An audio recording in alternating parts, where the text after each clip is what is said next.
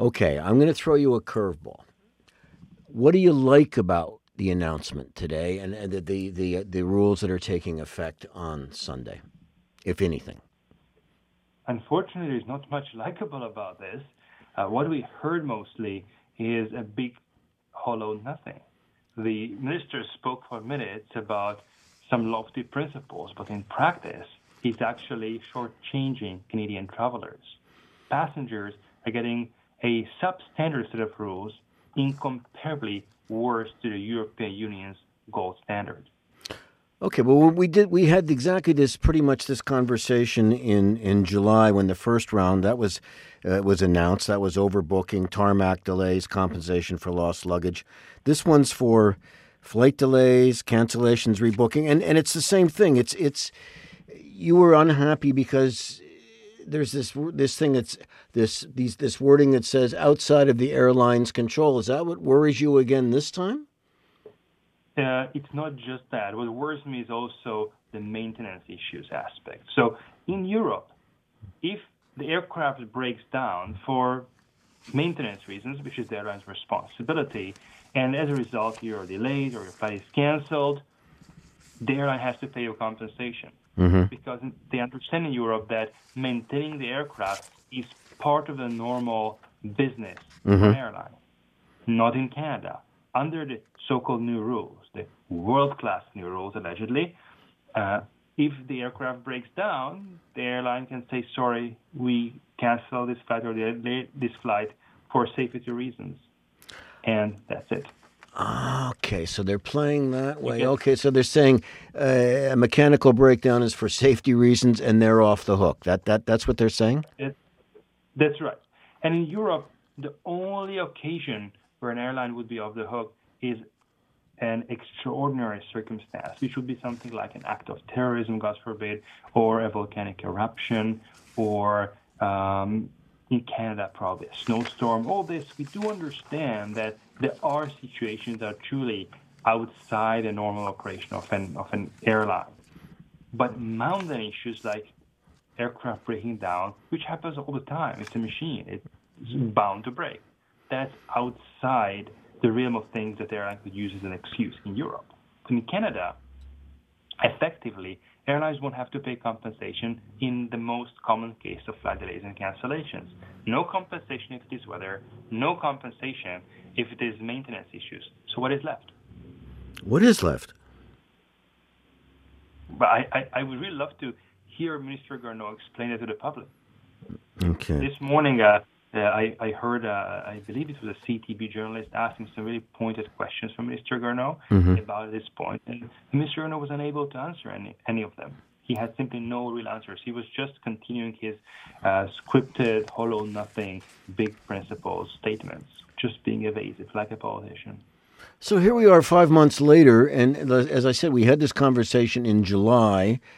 Um, were you able were you able to put any kind of pressure on the powers that be to correct what your complaints were in July and to try to make it better this time, or did you just go up against a I don't know, a brick wall? Well, the public was putting out a lot of pressure in terms of sending letters to candidates in the federal election. Mm-hmm. Close to, I believe, about 2,000 emails were sent to candidates. But ultimately, the same government was reelected, and we didn't hear much commitment from the conservatives either to fix the situation. So we really wonder who is going to fix it. In the past, the NDP did put forward some real European-style passenger protection laws that were voted down by the Harper government at the time. Mm-hmm. In this election, of course, the NDP did voice similar concerns. Also, the Green Party spoke out on passenger rights issues, some of their local candidates here in Halifax and elsewhere in Montreal. But when you look at party platform, unfortunately, we haven't seen it appear there. So passengers need to do two things. They need to take airlines to small claims courts to ensure that they get actually the rights they already have under the existing laws, Mm-hmm. which are still providing some protection if you know how the law works, and also to do some work to turn this into an election issue perhaps next time. People will understand that the new rules are a failure. They are going to experience it. When you think about what happened with the first phase of the rules, just a couple of weeks after that, people got stranded on the tarmac for many hours. There was a couple from Edmonton who, it's a newlywed couple, they were denied boarding and received no compensation.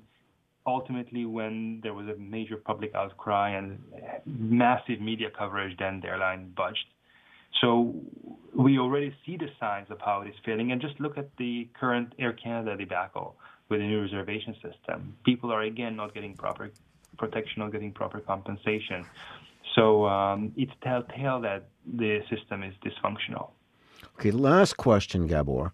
Why aren't the changes made, in your estimation? Well, I'm quite perplexed. Partially, is of course, lobbying plays an important role in this situation. But I wonder if perhaps lack of understanding is another issue. I would say it's predominantly lobbying. Okay. In Europe, it seems that airlines in the past at least didn't manage to lobby as hard. I'm concerned what will happen there down the line, but that's yet to be seen.